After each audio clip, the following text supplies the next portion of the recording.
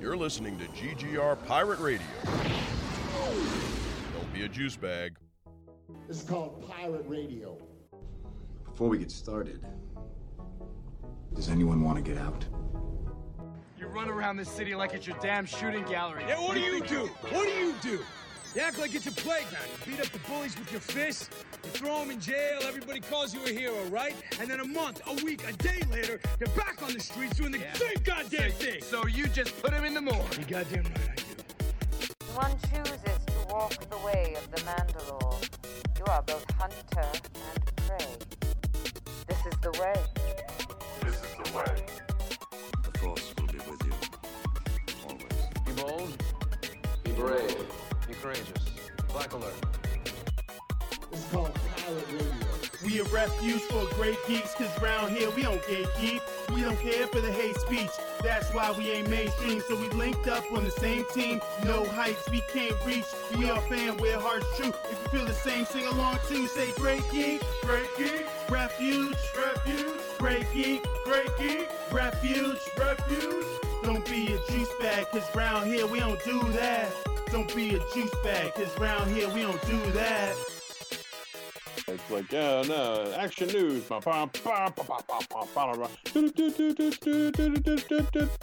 And now, your host, Mike Lunsford. I'm totally going to use that, too.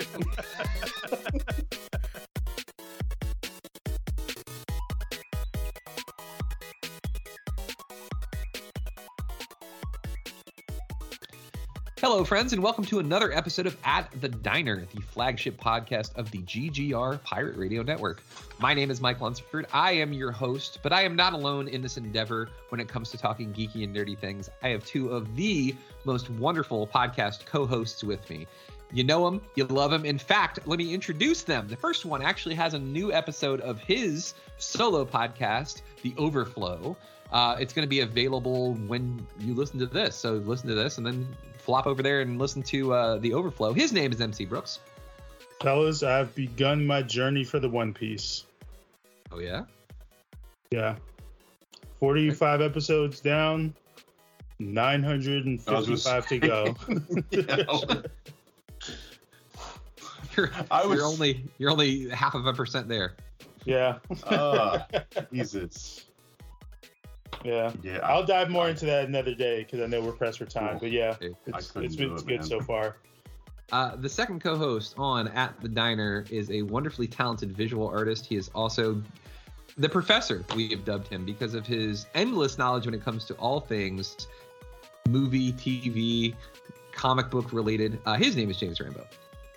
I have nothing clever to say. It's okay.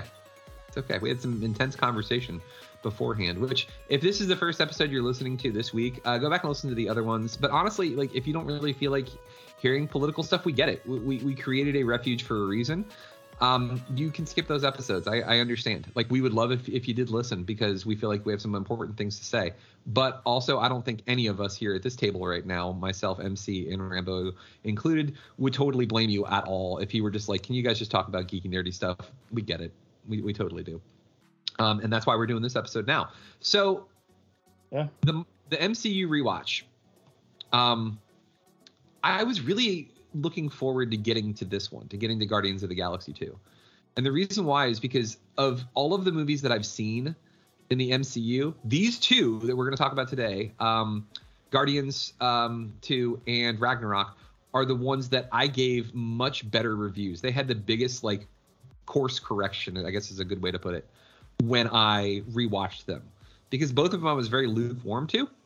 The first times I watched them, I was like, yeah, these are all right. But like in subsequent rewatches, Guardians, I've now rewatched twice. Guardians just like hits on so many levels, and like it's such a good movie. Like, I've always thought James Gunn was a good director, but like this just like further solidifies this. This is just a absolutely fantastic movie. This is like my first takes on it, and then we'll discuss as a group. The movie hits every single thing you want it to do. It's action packed. It's emotional. Like, it's funny as shit too. And James Gunn is really, really good with dialogue. and he nails the dialogue because it's not just like oh, it's funny, ha ha ha. It's also thoughtful in a lot of different ways. And to quote Letterkenny, that's what I appreciate about it. So, Rambo, what about you, man? Like, let's talk a little bit about kind of like your first thoughts on Guardians of the Galaxy 2, and then we'll go into more detail. Yeah, I know a lot of people put this in the category of like, worst of the MCU, and I really don't understand why. Wait, how? Wait, what? People actually say that? A lot of people are not big fans of this movie, like aggressively dislike this movie. Really? Yeah. And I don't know how much of that surprising. is also like retroactive, like, post Infinity War reactions. Oh, shitting on Star-Lord. Yeah, okay. I mean, but a fair amount of that I do remember hearing about before any of that came up. But yeah, no, man, this movie perfectly hits me in my my dead dad feels, among other things. But also like continues James Gunn going into his like, we're gonna explore all the big, crazy, weird shit in the Marvel universe. We're gonna go into fucking Ego, the living planet. We're gonna introduce the idea of Celestials and all this other shit. Like, yeah, it's fun and it's funny and it's genuinely heartfelt multiple times throughout, including a scene that's just fucking Drax and Mantis sitting next to each other and her breaking down because she gets to feel all of his pain, around his loss of his family. Yeah, I don't know, man. I try in general not to rank the movies overall. So yeah, it's just I really fucking dig it. Like it's well acted, it's beautifully shot. It's there's some big fun crazy shit going on throughout. Yeah, what's not to like? Yeah, 100%. MC. Yeah, so I guess this is where I deviate from you two a little bit. Oh. Wow, here's why Rambo and Mike are wrong. Oh, shit. It's not even why you guys are wrong, because I don't think either of you are wrong. And I'll say, like, I don't think this is a bad movie at all. Like, I don't think this is like the worst of the. I totally disagree with that. I don't think it's the worst of the MCU. I wouldn't even put it in like the top 5 worst MCU films or anything like that. Because I do think it is a good movie. For me, it ran a little long, and maybe it's just because I'm not super invested in the Guardians characters that I just kind of like I can watch it and enjoy it, but it's not something that I felt really connected to, and it's not something that I like. If I were just scrolling looking for something to watch and this was on TV, I would probably keep scrolling. Like, not because it's bad, it's just I didn't connect with it all that much. I mean, there's stuff that I did like in this movie. Like, I thought Yondu's character arc is wonderful. The stuff with Peter and his dad, I liked. Like, I understand, because I think some of the criticism that I remember from this movie before I watched it was people being like, "What? Like, how the hell is he the son of a planet?" and hearing people saying that it didn't work for them, which is actually funny considering all the shit that happens in the MCU. Like, that's what you had a problem with, Yeah. Like, and also, like, that's explained in the movie. Yeah, I mean, I agree. Like, I like, so like stuff like criticism like that, like, don't make like they don't make sense to me. So like I don't agree with those whatsoever. Like I said, I don't think it's a bad movie. It's just not a personal favorite. It's not a personal favorite for me, and I think it's mainly just because I'm not as emotionally invested in those characters like I am with other people in the MCU. Like, I enjoyed Guardians 1. I enjoyed Guardians 1 a lot, but I didn't walk away from that being like, oh yeah, I want to really see more.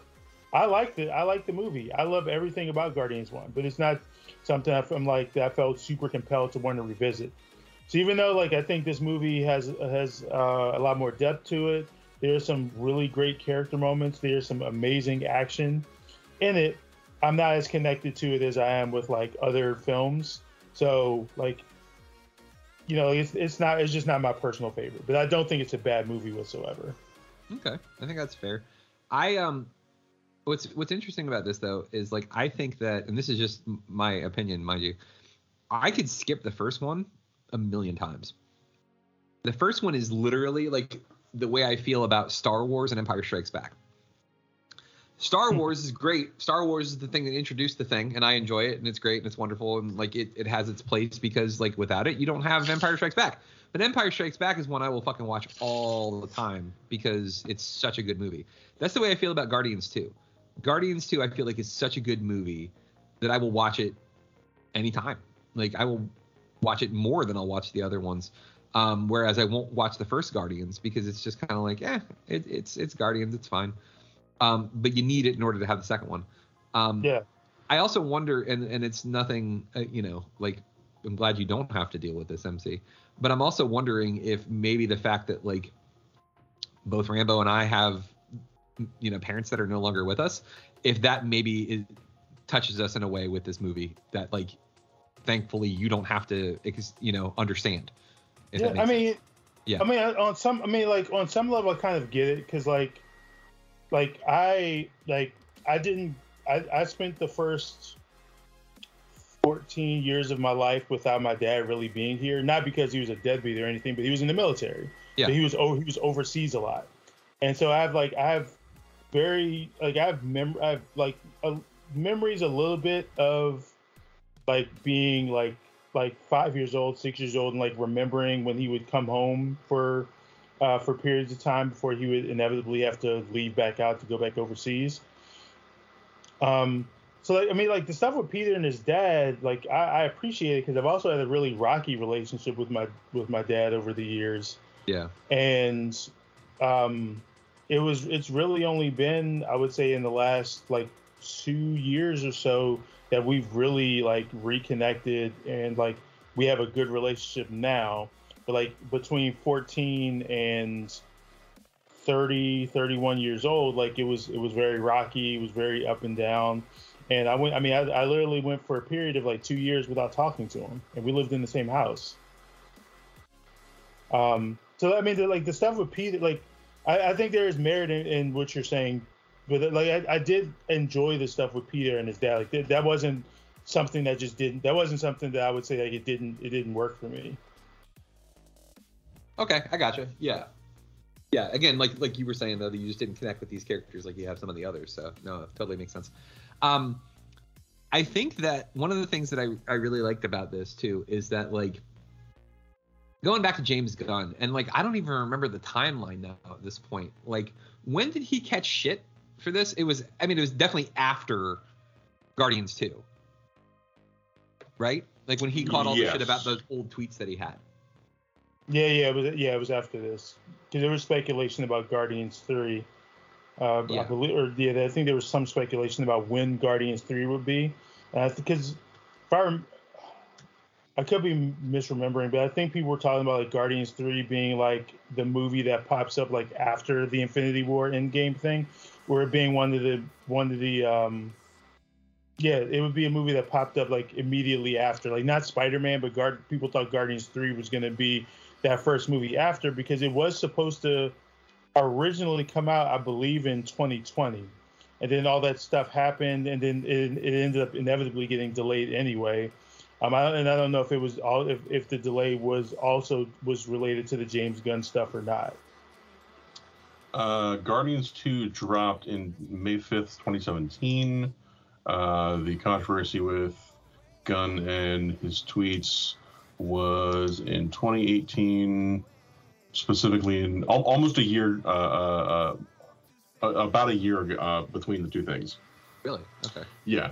Because he was like just kind of gearing up to do Guardians 3, and that's when all this shit went down. Because he had just been not ignoring and directly addressing all of the fucking like right-wing assholes he kept running into on Twitter. And so they put a target on his back, and they were like, okay, great, we're going to find whatever we can to make you look as bad as possible. Yeah, which stupid in its own right, but that's another story. So overall, though, I mean, like, the guy's an awesome director. I mean, like, I'm really impressed with what he's able to do. His style, I think, is different than a lot of other action directors. But like you've said in prior podcasts, that like growing up with the horror films that he did on these low budgets, you have to be able to really lean into some ridiculous shit. And like, that's what he does. He does that really well. Like, everything about these movies, if you're just like, well, that's kind of stupid, isn't it? Like, then you lose a lot of what makes these characters great. And he doesn't do that at all. Like, he really leans into that, which I think is fantastic. I think that this one is one of the better movies, like as a film. I think this movie is just like, it hits on a lot of themes. I understand MC's point too, especially because, like, yeah, I don't really have any investment in any of these characters. Like, honestly, like, yeah, they're all fine. Like, but I love that you care about, like, a talking raccoon and a fucking talking tree that says the same words over and over again. Like, they make you care about characters that you shouldn't care about, that should be stupid and unimportant. And that's to James Gunn's credit. He does a really, really good job of that, because, like, and the fact that you're able to feel emotion from Groot when all he's saying is the exact same things. And, like, of all of the intros, like the beginning scenes of movies in the MCU, the fucking intro to Guardians 2 is so good and so entertaining. Fuck yeah. Like, it's like, yeah, I could watch just the intro and enjoy the shit out of that. But, like, this movie is so great. Plus, I can't remember her name, but the gold chick, what is her name now? It's gonna drive me nuts. The one who creates the character or the character. Oh, it's like the Empress or some kind of thing like that. Yeah. Am I the only one that was just like, she's kind of hot? I like this all gold chick, man. I mean, Elizabeth Debicki is fucking gorgeous. Aisha, her name is Aisha. There we go. Yeah. Just saying, she's man. also like 6'3". She's a giant, gorgeous woman. That's cool. I won't challenge her in basketball. I mean, like, you know. We'll fucking wreck you. I mean, maybe. I mean, like, who knows? But that scene when fucking when Rocket's winking at Groot or winking at Peter Quill, like when they're talking about Aisha. Oh my god, that scene is so fucking funny. Like, yeah, just well written. I enjoy the shit out of it. Yeah, just a really, really solid flick. Does anybody know the T-shirt that Quill is wearing? Like, what the fuck that T-shirt's supposed to say? It's like in some alien language. Like, I don't know if anybody actually like bothered to like go out and translate it or anything like that. Or I don't know off the top of my head. I'm sure. All right, nerds, get on it. One of you on the internet, not you guys, just the general nerd populace of our podcast listeners. I'm sure somebody's found it. We'll figure it out. But yeah, Guardians 2, good shit. Yeah, I really liked Kurt Russell in this as well. Like, that dude, just watching him choose scenery is always fucking great. And like, he does that in this movie in great, and oftentimes, like, like his whole speech about the song Brandy, and like how Peter's mom was Brandy, but like, because of their great purpose, like their true love is the sea. And like, I love that speech, man. Like, yeah, just good shit. And watching Peter like fight him, just again, like it's the whole, I think every son watched that and like could identify with some relationship that they had with their father, whether it was through through the relationship with Ego or through the relationship with Yondu. It was kind of universal in that way. Yeah. I one of the things I think is really engaging and also really insidious is that Brandy speech. That monologue, because it's up there with Bill from Kill Bill talking about Superman. Because the on its surface, it's, it seems like he's making these good points and being honest and being forthright about what he's saying, but the thing that needs to be remembered is like this is the villain sharing their perspective, and particularly when you know how Ego is able to justify allowing Peter's mom to die, it really shifts perspective on that whole like, well, you know, I could have stayed with her and could have helped her, but you know, my first love is the sea. So, and it becomes this declaration of selfishness in a way that even he's not fully aware that he's doing, because for him it's not about, I'm not saying you're doing anything wrong. This is just the way things should be. Like, I'm better and more powerful and more stronger. I'm a superior being, so whatever I want to do is the right thing to do. Yeah, and I think he even, like, what did Peter say? Like, he's like, you shouldn't have let my mom die or something like that. It was something to that effect. I'm trying to remember exactly what it was, but like, yeah.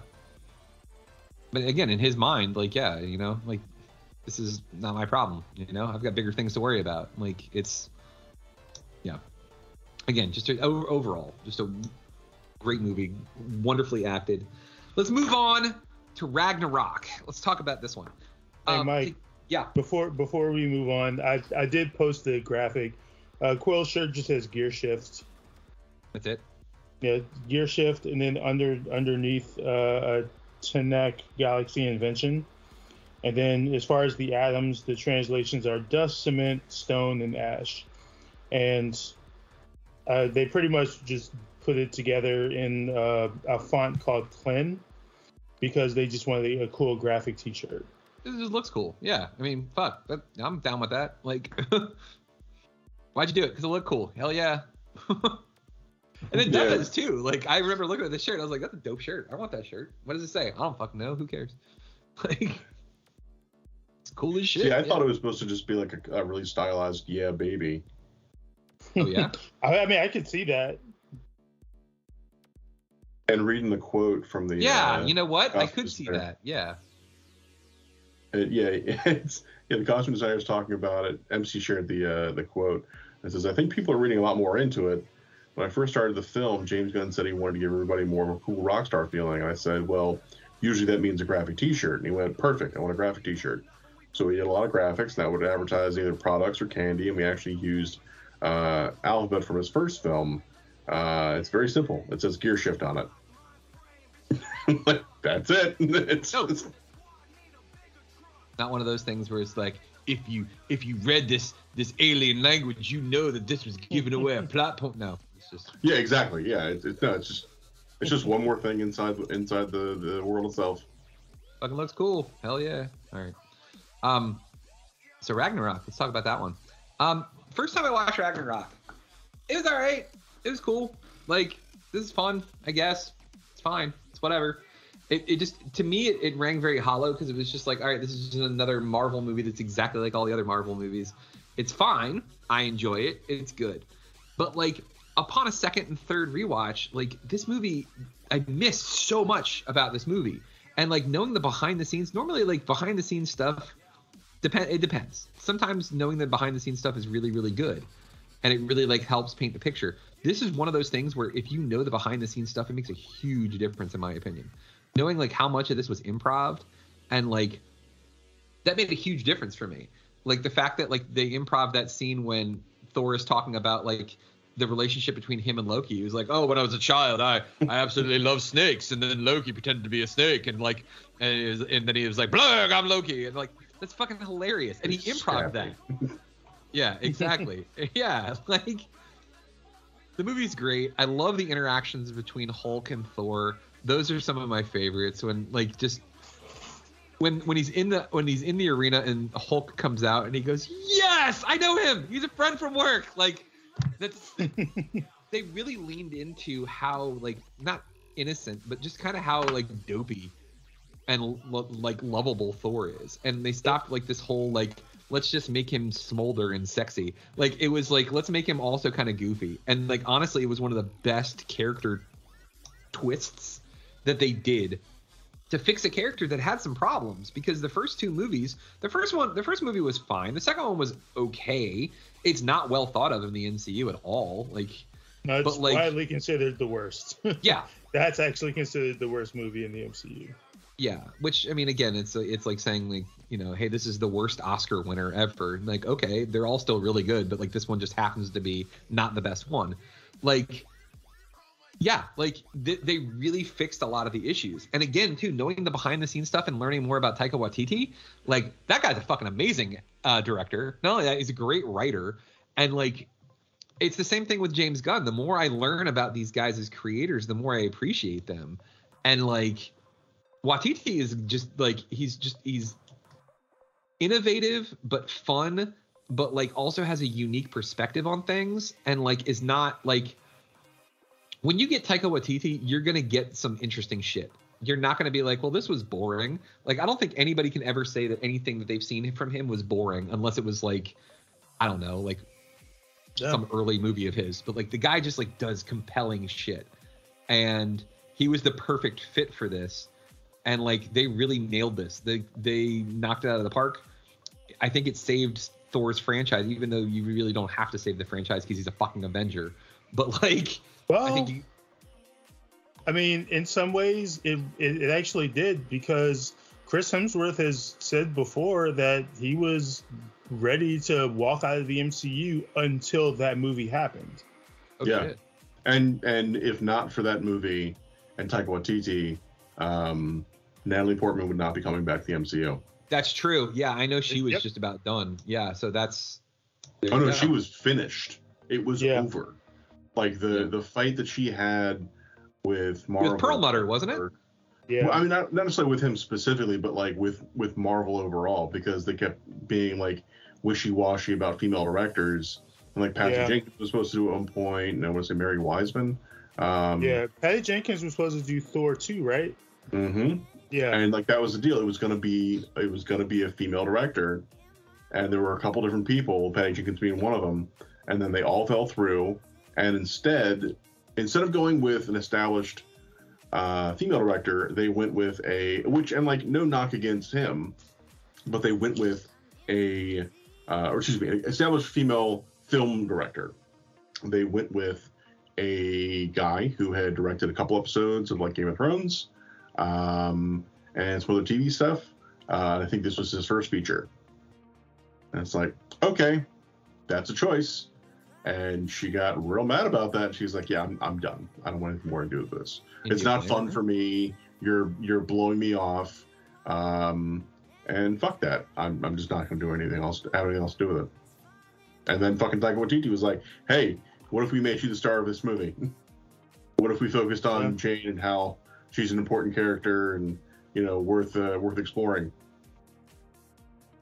She was fuck yes. Yeah. I'm reading here with him that apparently he said approximately 80% of the movie's dialogue was improvised by the cast and crew. That's fucking outstanding. Wild. That is so great, because that's fantastic. That's also a huge testament to the improbabilities of all those actors, because so much of that, I really like Taika Waititi in pretty much everything I see him in. And then I watch Free Guy, and oh yeah, it sure is a movie. It's okay. It's fine. It is what it is. If I had, done my full due diligence and knew exactly who directed it and all that, I probably would have had a different opinion leaving the movie. But Taika Waititi is so clearly improvising every line he has, and it feels like a first take every time. Does it really? And the whole time I was just this is not okay. It's letting somebody who is very good at something kind of run wild, but maybe they need to have some restrictions in place. Yeah. They need to have some kind of parameters on them, because that might help them to function better. And it just almost every scene with him, I was this is overacted. This is, it's you're clearly going for a particular thing and it's just not landing. At least not for me. Yeah, I mean, That's 80% though. That is wild. Like, that's crazy to think though that they were just like, yeah, fuck it. I'm trying to think of the other scenes. The let's do the my brother needs help thing. That was improvised too. Yeah, that's fucking amazing. That shit was so funny. He's like, no, I hate this. Come on, it'll work. It's great. No, not doing it help. Oh, it's so much fun. Fun for you. Yeah, like that's something that like I really enjoy their interaction in that movie too. And like I feel like Loki's not Loki, the Loki that we get in his series without this movie, because he was very self-serious in like the first two Thor movies. In this one, he kind of has way more sense of humor, and like that was needed. That was very, very needed for him. Yeah, I mean, they played out. I really think that Hiddleston and Hemsworth played off each other just really well in this, and that's like you could tell they had chemistry, and I don't think it really came across as well in the first two Thor movies, but you could clearly see it in this one. I would disagree a little there, mostly saying that the second one, in the second movie, you really like the first movie. It's the problem with the first movie, and I will be as brief as I possibly can. The problem with the first movie is everything happens because it has to happen, not because the story warrants it. Yeah, we talked about that too. Like, why are Jane and Thor in love? Well, because they're both pretty. Yeah, because the movie requires that she be the very attractive woman, he be the very attractive man, and we're moving on. Individual scenes work really well. And the first movie is much more about setting up. I mean, Kenneth Branagh directed it, so it's Shakespearean. It's about setting up the pain and the tragedy of what Loki's experiencing. The second movie, you get the opportunity to see them like interact as brothers. Like the scene when they're on the Dark Elf ship, and Thor's trying to get it to run. That's like one of the best scenes in the MCU. Where they start bickering at each other about how, like, what did you press the button? Right, yeah, no, don't hit it, press it, and like, really kind of, it's the it's up there with the party scene in Age of Ultron. It's the little moments that really make the characters, and the sequence where Thor is walking Loki. He's like transporting him, and Loki starts talking about Captain America, and you get that great bit of Chris Evans popping up as to cameo as himself, but not as himself. It's cameo as Loki playing himself. I think that's where that you really get the full kind of seeds of those things, but the Ragnarok is where it really comes to fruition. Where they get a lot of sequences and a lot of time to really explore those relationships. But I think we definitely got little tidbits of it earlier on, and I think those are probably the best examples of it. Yeah, I mean it's Taika Waititi found what worked with the first two, and was like, all right, let's build on that. And yeah, I mean like whether this is just like a lightning strike and it just happened to work, or this is a fucking master at his craft. Either way, like it worked out in bunches for this movie. And like we just discussed, it saved the Thor franchise. So, if I had to rank them, like I can't really rank my favorite one, like the best movies versus favorite, because like I'm biased and I fucking love me some Captain America, and I feel like both of those come first and second. Like I have a really hard time like ranking anything after those, and that's again, those aren't the best movies; those are just my favorites. And like honestly, I think that Winter Soldier might be the best one, but I still don't know if that makes sense. Like I have a really, really hard time saying which one is like technically sound, like the best movie. So yeah, I mean I'm with you. I pretty much flip flop between Winter Soldier, the first Iron Man, and the first Avengers film. Like, I might give a different answer today than I will tomorrow or Monday.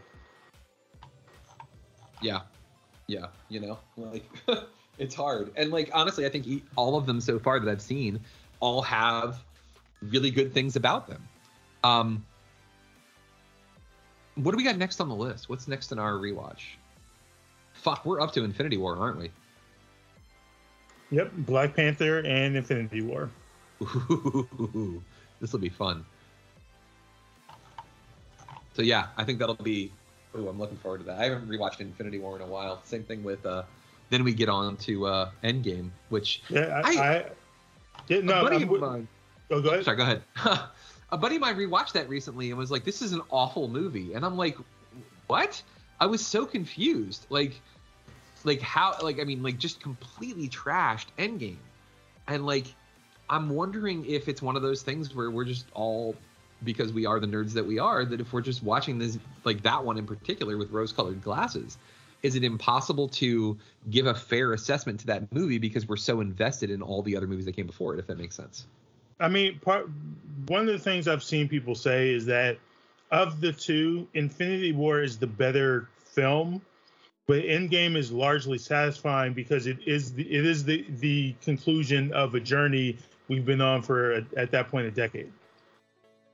And yeah, sorry, go ahead. I was gonna say I haven't seen either movie since they've been out, so I'm really gonna be watching with fresh eyes when we get to them, because I've seen Black Panther a number of times. I've seen Ant-Man 2, excuse me, a number of times since, but both Infinity War and Endgame, like neither of which I've seen since I saw them in theaters.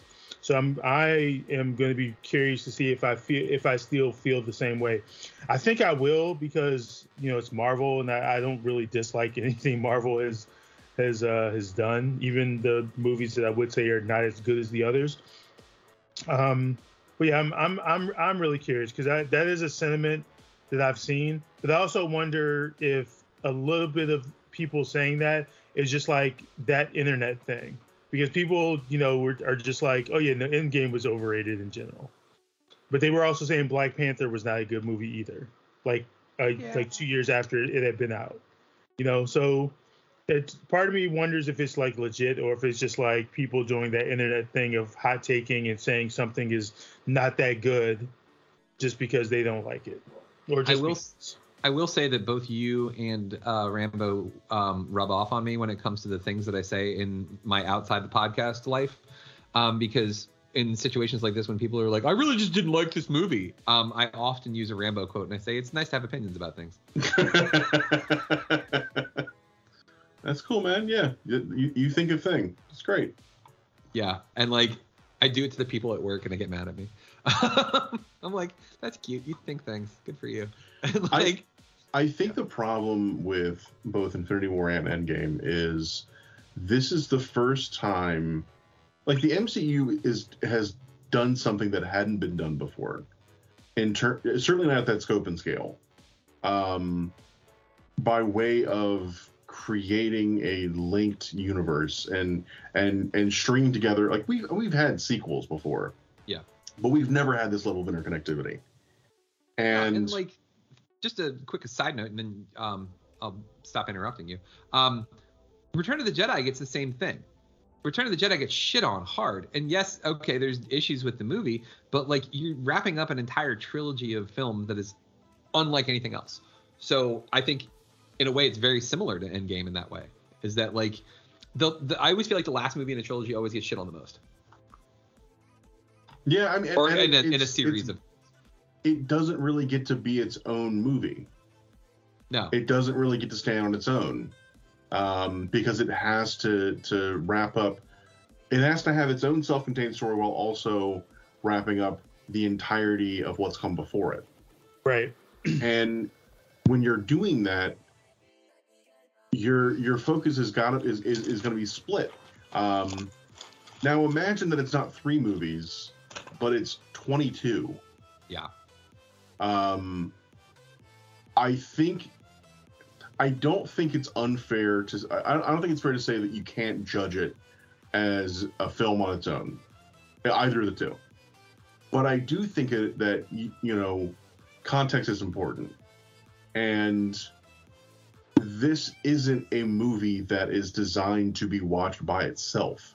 It's designed to be watched with at least some knowledge of what's come before. So if you as the audience aren't willing to put in the work, then it's kind of on you. Yeah. Like there's no way to accomplish what they accomplished, and have everyone be fully caught up just in this movie. It's just not possible. Yeah. Go ahead. Well, I mean that's really it. It's just the idea that like your opinion is valid in terms, if somebody's like, oh well, I don't think this is a very good movie on its own. Cool. It's not designed to be. Right. It reminds me of all those articles that came out with people whining about how they couldn't watch. Like, why do I have to watch the first 22 movies to watch this? Because why can't I just, because I remember seeing people being critical of Endgame for that. Like, why do I have to go and do this? And I'm like, you're making the decision to watch a film that is serving as the conclusion of a story that has been told over 22 films before it. You made that choice. I haven't watched a single episode of Dallas, and the final episode, I don't understand. Why should I have to watch the entire series to understand what's going on? Because that's how this works. Yeah. Like, I would watch the finale. You can. This doesn't make sense. It makes total sense, but you haven't been here for the ride. That's on you.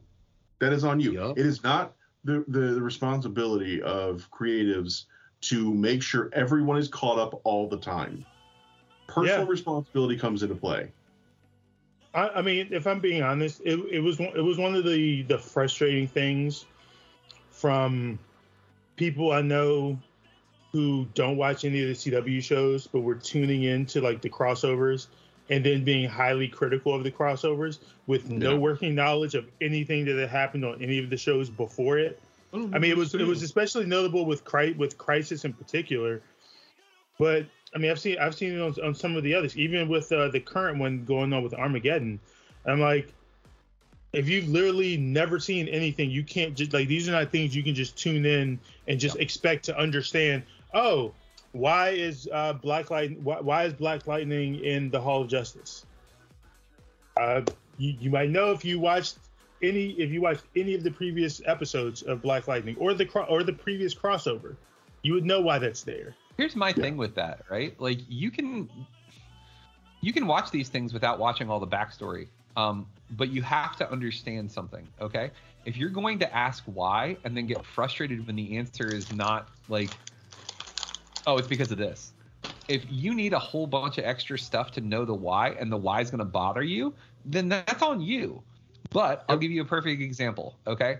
I was watching, I'm trying to remember what movie it was. Oh, I was watching the Rogue One with Jax, right? Like, I was watching it, but he just popped in. And he was like, oh, hey, what's this guy? What's going on? I was like, oh, remember first Star Wars movie with the Death Star? Yeah. The Death Star had just been built. Oh, okay, cool. That was it. That's all he needed. He just needed a quick catch-up. And he was like, oh, that's kind of cool. And then that was it. But he's not like, well, this is ridiculous. How come I don't understand everything that's going on right now? Because it doesn't matter. If you care about it, then make the time for it. But don't bitch because they're not going to give you a recap every single time you're tuning into something. Exactly. And I will say, as someone who is a frequent anime viewer, it is kind of the one frustrating thing, because a lot of shows, especially older shows, do this, where like the first 5 minutes of an episode are dedicated to just making sure that people watching understand what just happened in the previous one. And it's frustrating because it's taking away from the time that should be going to advancing the story beyond what just happened. Like, especially now in like the digital age where you can just stream whatever, you know? Exactly. I'm like, I don't need a 5-minute recap of what just happened. I just saw it. You can go ahead and just like proceed from this point and let me know. Yeah, it's funny. I was just talking to our friends Will and Nina, friend of the show, about this last night. Specifically about how a lot of Marvel books now, a lot of Marvel comics will have a sort of like, here's what's been happening page. at the very front of most of the comics, and it is just a, because it is a very true axiom that every comic is someone's first, and so ideally you would be able to like get them caught up, have them know what's what, so they can follow along and be engaged. But at the same time, that can lead to some really fucking stilted writing, where everyone is having to call back to everything else that happened before. There is did yesterday. Yeah, I do remember what we did exactly. yesterday. It just fucking happened. Yes. There's a joke in the comic Spider-Verse where Morlun, the one of the guys who's like traveling between dimensions to fucking suck all the energy out of the various Spider-Men, Spiders Ben, goes to the daily comic strip world, and he can't make any headway because every time he gets between, he goes through the first 3 panels, he gets to the first one of the next strip, and it's just a rehash of what just happened in the previous 3 panels. And so over the course of like 9 panels, he moves like 2 feet. Oh, jeez. And he finally just gives up. He's like, "Fuck this. This is bullshit."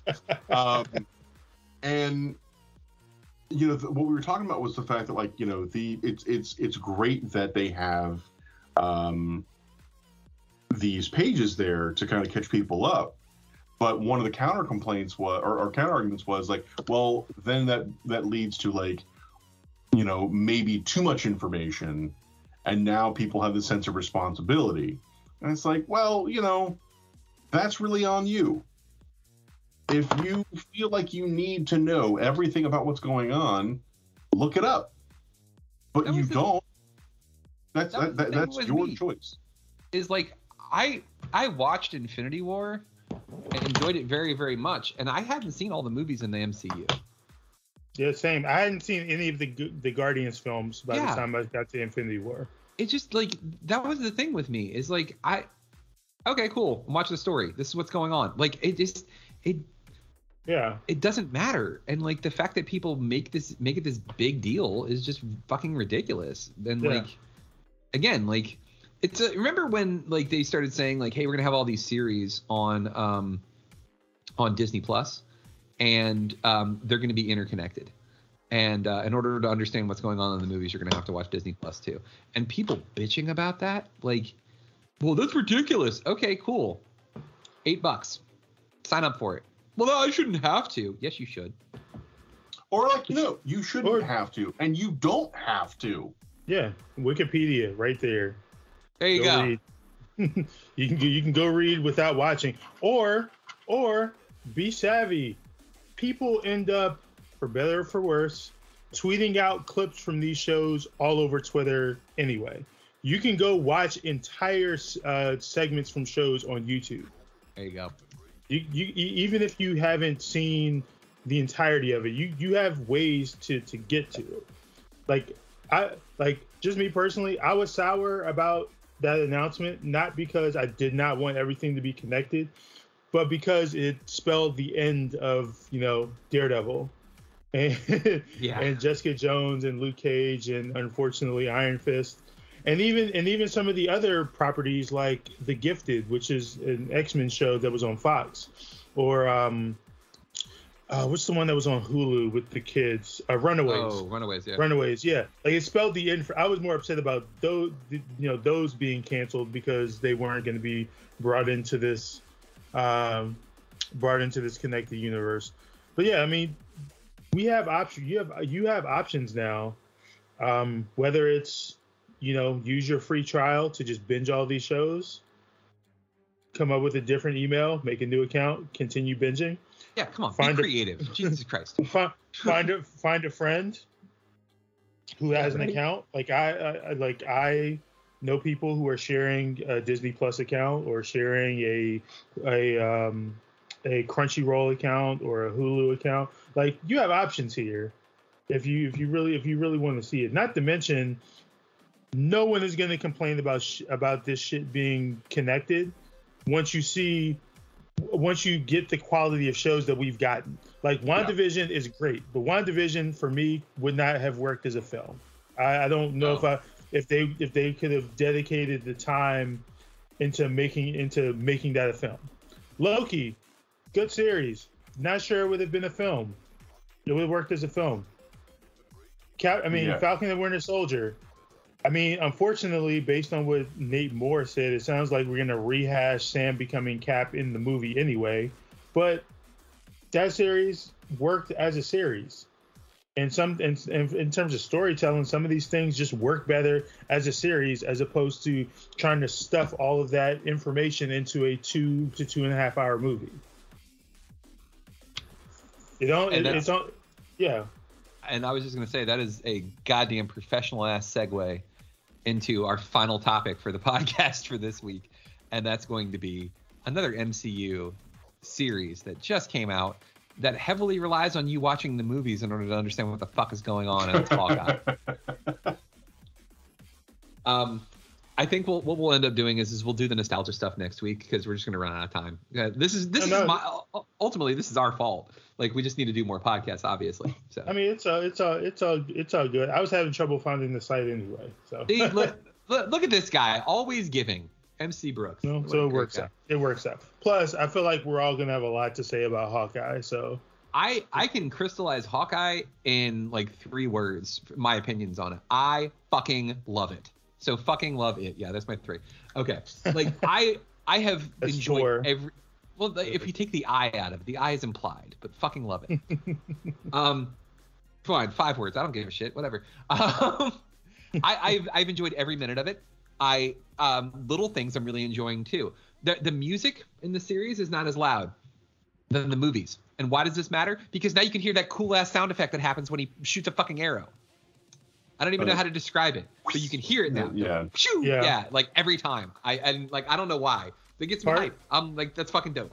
Part of me also wonders if that's a creative decision given Hawkeye's disability in the show too. Oh shit. Oh yeah, see that. That's a really good point. Oh, by the way, spoilers. If you haven't watched it and you want to stay away from them, don't listen to the next 30 minutes of this podcast.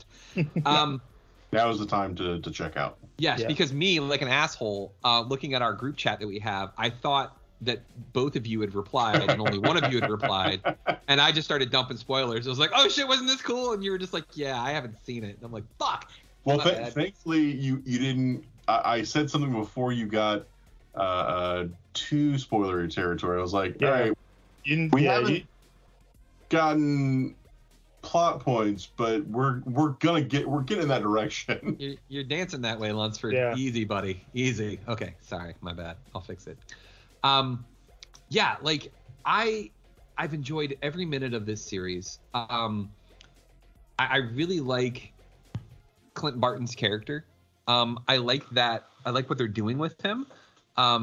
I like where we're kind of going with this. I'm hoping it's not I'm really hoping this is going to be a happy ending. Like, in the sense that, like, okay, so he's like, I'll be home for Christmas. I promise. I really hope he is. Like, I hope they don't kill him off. I'm going to be really upset if they kill him off. I just want Clint Barton to have a happy fucking ending. Like, I'm tired of seeing superheroes die to sacrifice for the greater good. I'm tired of superheroes coming back all old and then disappearing. We don't know whether or not they're dead or not. Like, I think when it comes to, like, I don't think Hawkeye will be dead, because I feel like when it comes to, like, really, really big, significant moments like that, I feel like they would save that for a film, whether it's Avengers 5 or something else. Because, like, if you think about it, the finale of Loki, we saw He Who Remains. We all know it's Kang the Conqueror, but they never call him that in the show. Yeah. Because they would save something like that for a film, because it's a big deal for the first appearance of Kang to be in a film as opposed to He Who Remains. So I don't know if it'll necessarily be a happy ending, but I don't think they would kill Hawkeye. If anything, I think he will probably go further into his retirement, and I think we'll just end up seeing Kate just like take over. Like maybe she'll gift him the moniker or excuse me, he'll gift her the moniker of Hawkeye or something. I don't know. Yeah, like, you know, have a final scene between the two of them being like, but if you're gone, who's Hawkeye? And he's like, we already have a Hawkeye. Bingo. That would be adorable, and I'm all for it. Absolutely, yeah. I mean, I completely echo your sentiments. Like, I know a lot of people were conflicted on this series because they don't like Hawkeye, and it's funny because if you just read the internet, I mean, people have completely run wild with like character points or things that they believe about Hawkeye. Like Hawkeye is MAGA, or Hawkeye is racist, and just all of this wild stuff. Now, granted, I do think there is fair criticism to the fact that he played judge, jury, and executioner for primarily people of color. During his time as Ronin. Sure. I do think that is fair. But like, we've all had the conversation before. Like, none of these superheroes could actually be MAGA and be heroes. No. It would not work. So I say all of that to say, like, I've enjoyed the shit out of Hawkeye so far. I was never conflicted as to whether I was going to watch it, simply because when I thought about it, we really haven't spent a lot of time with just Clint in the MCU. Like, he's been part of teams, like he's been with other characters, but we've never spent time with just him. And so I was curious, okay, what is it going to be like to just be with Clint? And it's interesting because I told you guys this. I started reading the comic that this show is based on, and I did kind of like in the comic, like it's at least very early on, and I don't remember if it was in the annual or if it was in issue 1, where like you kind of hear him talking to himself. It's like this big thing of him saying out loud, like, I'm the one person here. Like, I don't have super abilities. I don't have a $1 billion super suit. I was not given the soldier serum. I'm not a god from another planet. I'm just a guy using an outdated form of weaponry and a bow and arrow. And so, like, I was really curious to see what we were going to get with him, and also curious to see if Marvel was going to force Clint to kind of face any kind of demons or anything for his time as Ronin. We know a little bit of what he did in terms of who he targeted, but we don't really know who was affected, and was there potential retaliation for what he did. So I was curious to see. I was curious about a lot of things because I wanted to know more about Clint as a hero. Like I said, we've gotten bits and pieces, even in Black Widow, learning a little bit about what happened in Budapest between him and her. So I was really curious about that, but also I was really curious because I wanted to know more about Kate Bishop, because I was a little familiar with her before the series. I was a little familiar with her partially because of the Marvel Avengers game, where I really got to see her dynamic not only with Clint but with some of the other Avengers, and it makes me want to read more of her comics, which is why I asked the group, if there were any good runs of Kate Bishop, because I really would like to know more about her character and what she's got going on for her. And I think Haley Steinfeld, through these first 3 episodes, and this is no shade to Jeremy Renner, but she's been the star of the show so far. Oh, absolutely. She has been absolutely fantastic. I love her confidence. I love that with her backstory, they kind of already set her up to like have a martial arts background. So like us as the viewer, we're not wondering, oh, how is she just gonna, have all these athletic feats? How is she going to be able to do all this stuff? And I also really like that they tie part of her origin to that 2012 fight, where she sees that awesome scene of Hawkeye shooting arrows from the top and then jumping off the building. I think to this point, it's the series has been great, and I feel like we'll probably get into more detail in a second, but just in general, it's been great so far, and I'm very excited for these final 3 episodes. As am I. She's been so much fun. I've enjoyed the hell out of that character. Before we let Rambo talk, I just want to state that so far the winner of this series, though, character-wise, is fucking Pizza Dog. I love Pizza Dog so much. Like that fucking dog. Like, I don't know what it is, man. He's missing an eye. Like, and he loves pizza. Like, I can appreciate that. I love pizza. I have both my eyes though. But like, yeah, like, love that guy. Love Pizza Dog. Yeah, that and incidentally, a thing I wasn't sure about. The dog does in fact have both of its eyes. That is a digital removal. Of one of the real dog. Okay. Yes, the real dog. I was like, was he winking all the time? Like, what? Yeah, exactly. Okay. The sly motherfucker. He knows what he's doing.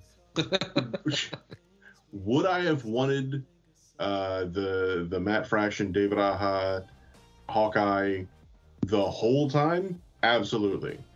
That would have been much preferred to what we got, which, like, you know, MCU Hawkeye is fine, but the Fraction Aja stuff is just better. Like there's 1,000%. Can confirm, yes. There's a defined personality, and to your point about Haley Steinfeld stealing the show, it's because her Kate has personality. Mm-hmm.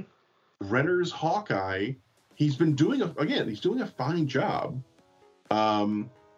but there hasn't really been a lot beyond sort of like, I would say Hawkeye is the most generic MCU character in the MCU. 1,000%. He doesn't really have a lot to define him. Yeah, and he was essentially just a shield agent with a bow and arrow. Exactly. Yeah. We knew he was very good with that. Like, he was plenty skilled, but that's really been it.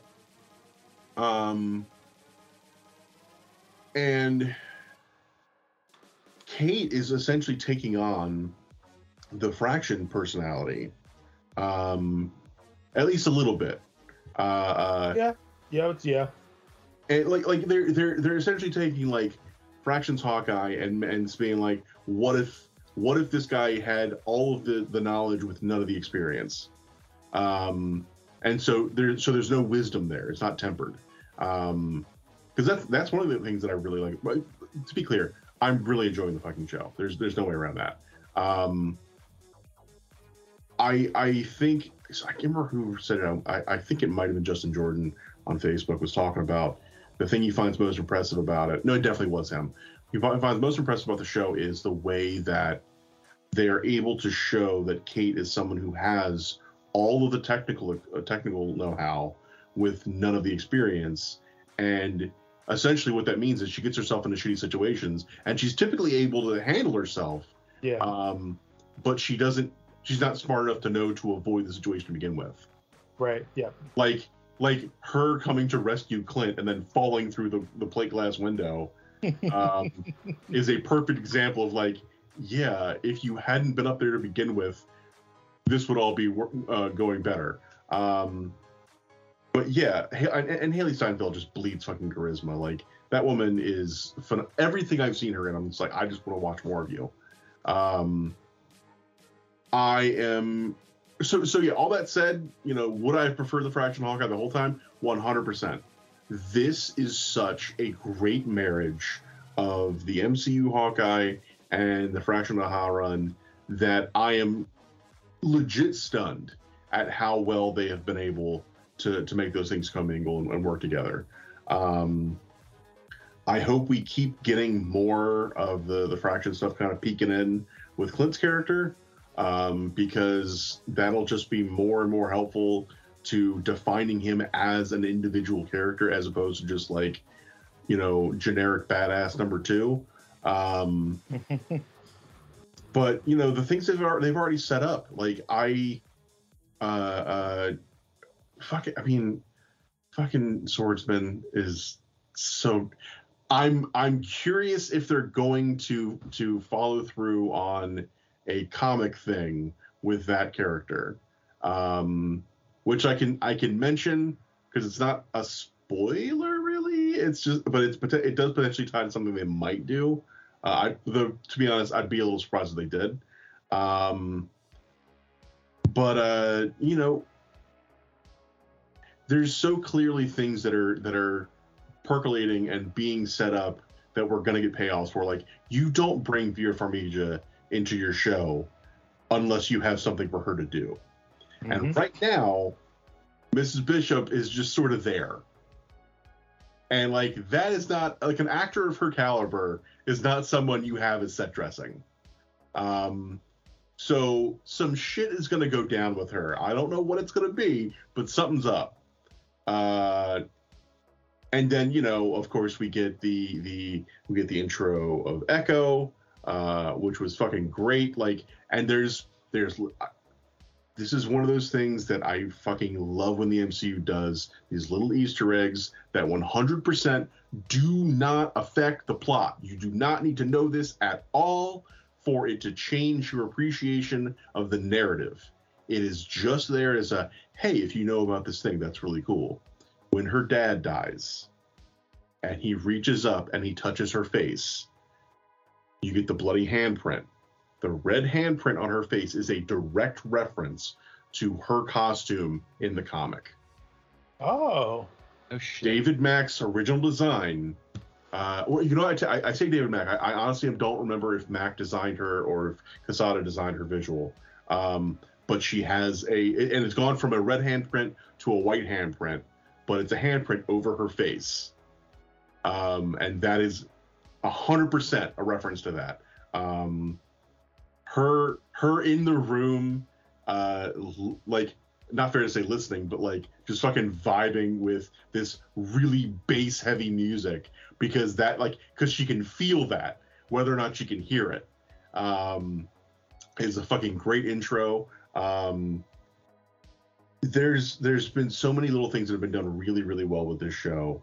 Like big crazy nerd shit. The fucking giant arrow.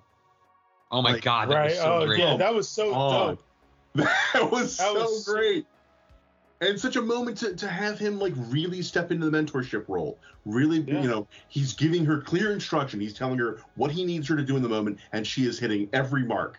And it was structured that she hadn't had for a long time. Like it's you know, that's a big part of the story that is kind of like not quite talked about is Kate has been without a father figure since she was like 12 years old. So, you know, when you don't have you know, part of that family in your life, that is something you're missing out on. And Clint, you know, begrudgingly stepping into that mentorship role, it's really great. It's funny, the way the comic handles it is it's almost more of a partnership, like on kind of like a one-to-one level between Kate and Clint. And the way the show is handling it is it's much more a mentor-mentee thing, with the mentor not wanting to have anything to do with what's going on. Like, Clint is such a fuck up in the comic.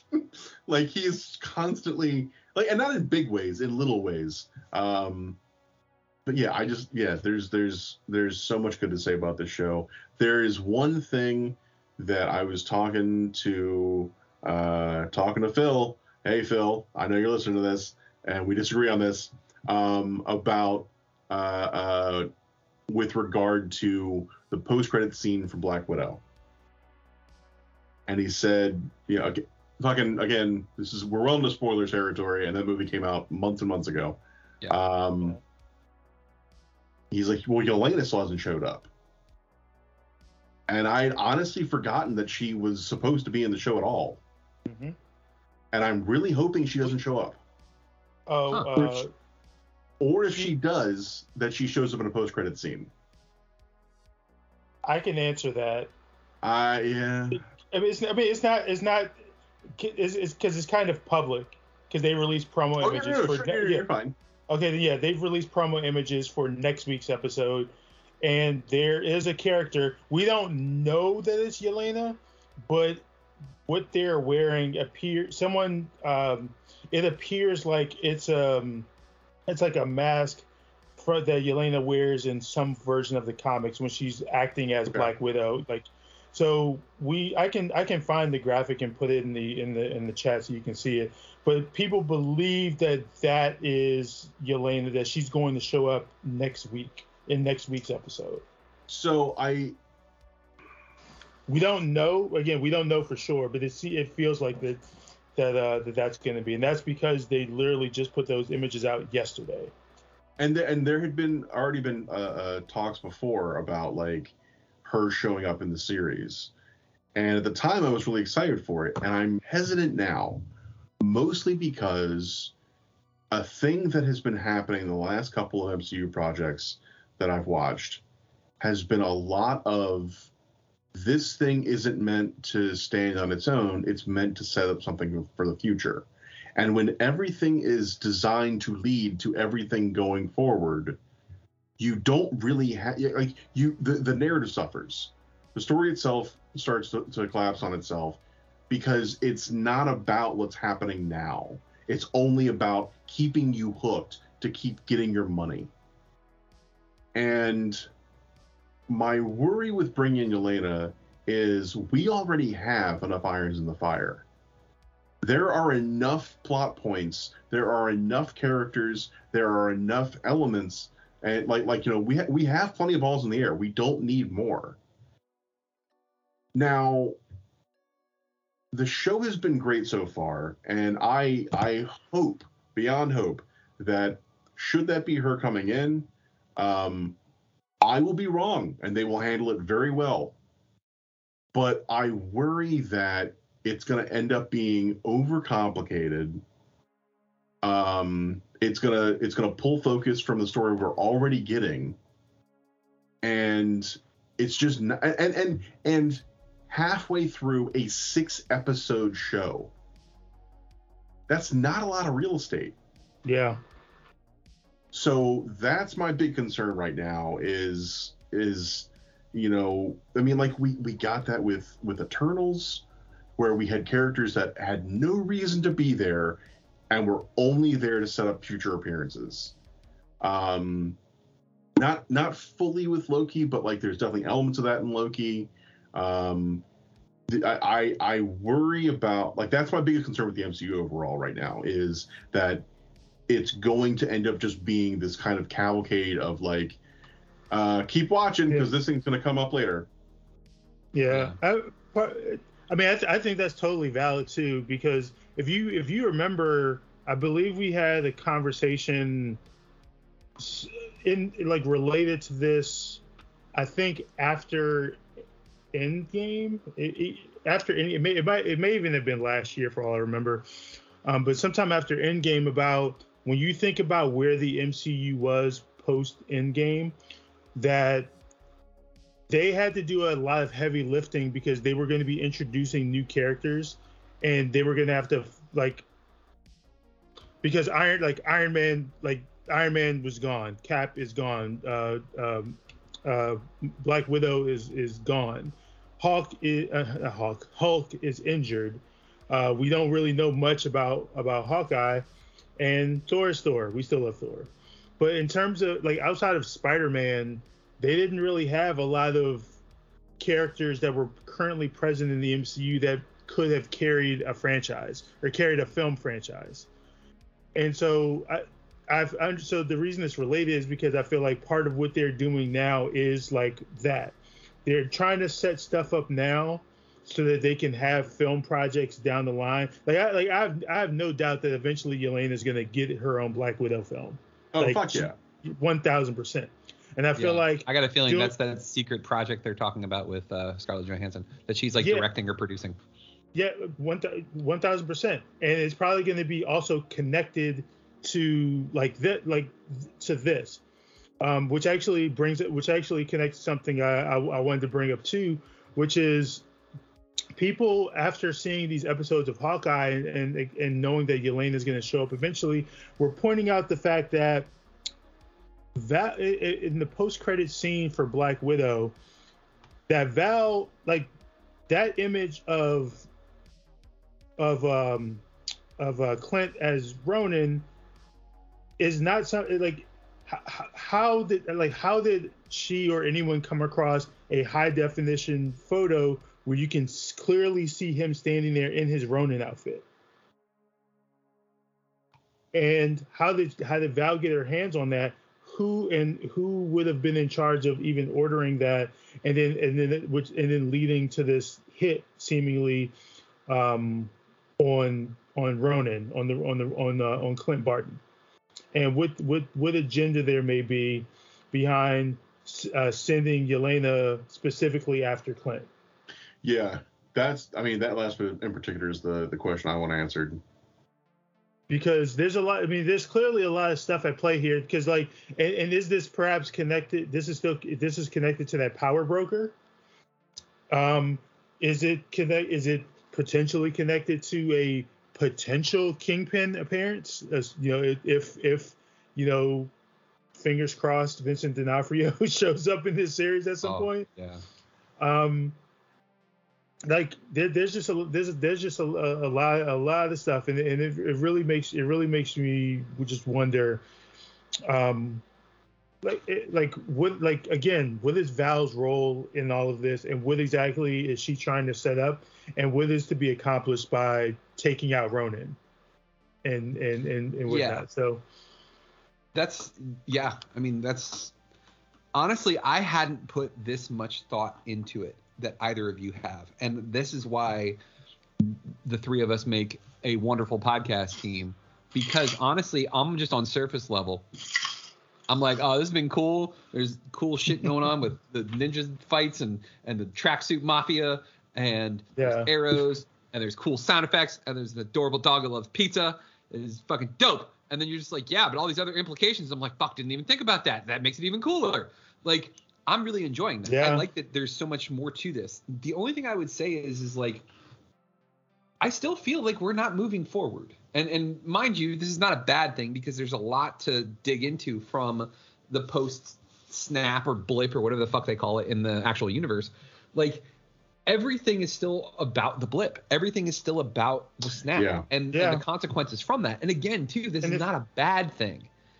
It's just something I noticed. And as far as the timeline, Marvel confirmed that Hawkeye takes place 2 years after Endgame. So we're officially in winter 2025 in the MCU. Yeah. So if Yelena doesn't show up, I think based on what you guys are saying, I like what Rambo said. I think that's the best solution, is have her show up as a post-credit scene, because there is still a lot of shit to unpack here, because you've got I can't remember the guy's name now. Kate's soon to be Jack. Yeah. Jack. Yeah. Yeah. Jacques. I'm assuming that's Swordsman is who you're referring to, right? Yeah. Which is his obsession with swords, like the fact that he has Ronin's sword, the fact that he killed his uncle with Ronin's sword, like Yeah, but I mean, my low-key conspiracy theory is that Jack is actually the one who killed Echo's father. You think so? In a Ronin outfit, to frame Ronin. I think it was Ronin, period, because like I feel like it definitely could have been, but there's just a lot of stuff that we just don't know about. Like, we know Jack likes swords, but what are his motivations, and what are the odds that his uncle ends up dead right after that the thing, I can't remember what it's called, auction. After like, what are the odds he ends up dead after trying to outbid his own uncle for that same sword? Oh, he definitely killed him. Like, I'm convinced of that. I'm really enjoying how things are going, and I can't wait to see how it's all going to play out, because like, because part of me thinks that what Marvel is doing now to set up for the future is we're going to get basically 3 different types of content. We're going to get the very, very street level stuff, which is like dealing with like gangs and whatnot in New York. I think, if they hypothetically, if they brought back like a Daredevil series, since they own the rights to it, or like whatever this Echo series is going to be, you're going to deal with very street level stuff. Then I feel like you're going to deal with the more world, like world-ending potential stuff, which would be like the Avengers level events, which is a term that was used in one of the Hawkeye trailers when Kate is explaining to her mom why she is with Clint. That she says, quote, "I'm helping him with an Avengers level event." Yeah. So like I feel like there will be the Avengers level events that are affect Earth as a whole that will need the entire team. And then there's going to be the universe stuff. So this is the stuff that's happening in space with like Guardians and Thor and Captain Marvel, and if they involve Nova at some point, and just all of that. And so I think that's pretty much what they're going to be what they're setting up to. And I guess there's also a fourth in a potential Midnight Suns type of ordeal. Mm-hmm. Dealing with all of the occult, considering we have the Werewolf by Night project coming out on Halloween next year. That's filming right now, just for the record. Moon Knight is, if not done being filmed, and they're in post-production. Blade, and not to mention that post-credit scene from Eternals with Black Knight. So I mean, all the elements are there. So we're dealing with like all the occult type stuff also.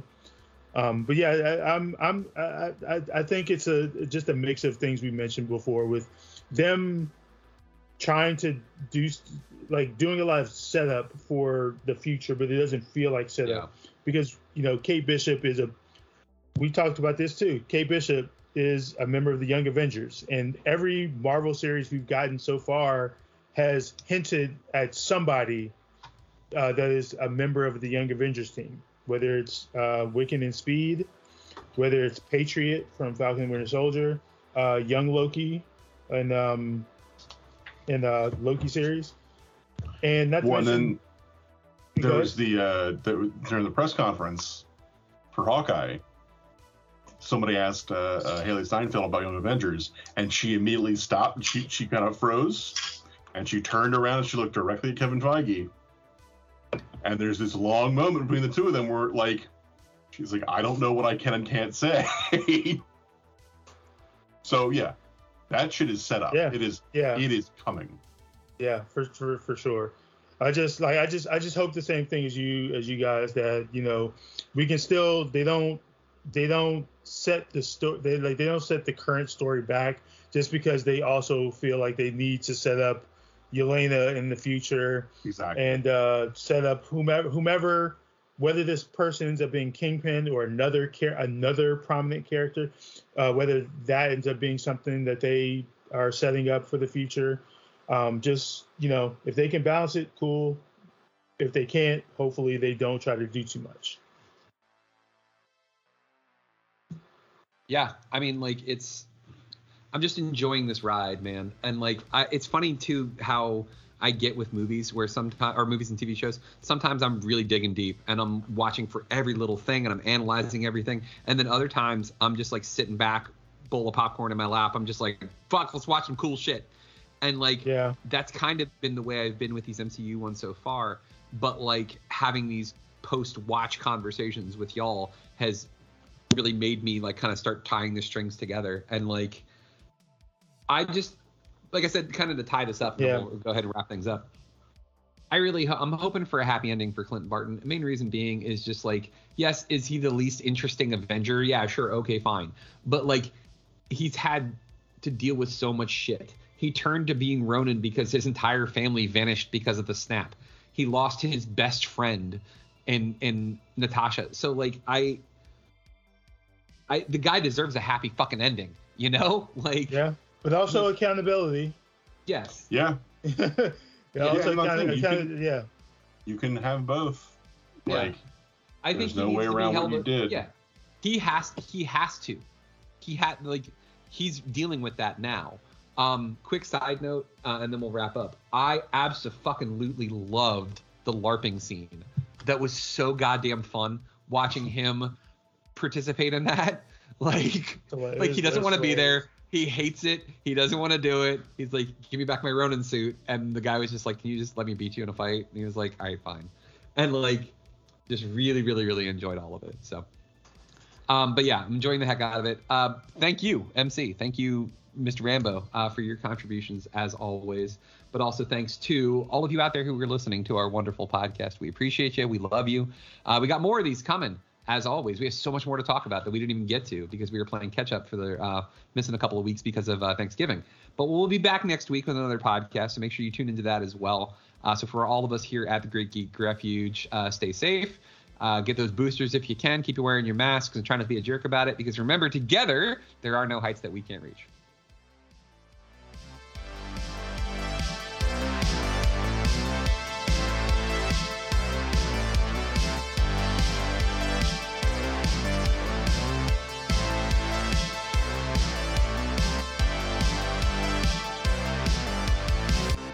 Thank you for listening to GGR Pirate Radio. Make sure you check out our website, greatgeekrefuge.com, for all of our awesome articles and wonderful podcasts. This has been Pirate Radio Network production, Juice Bags. Yeah, boy.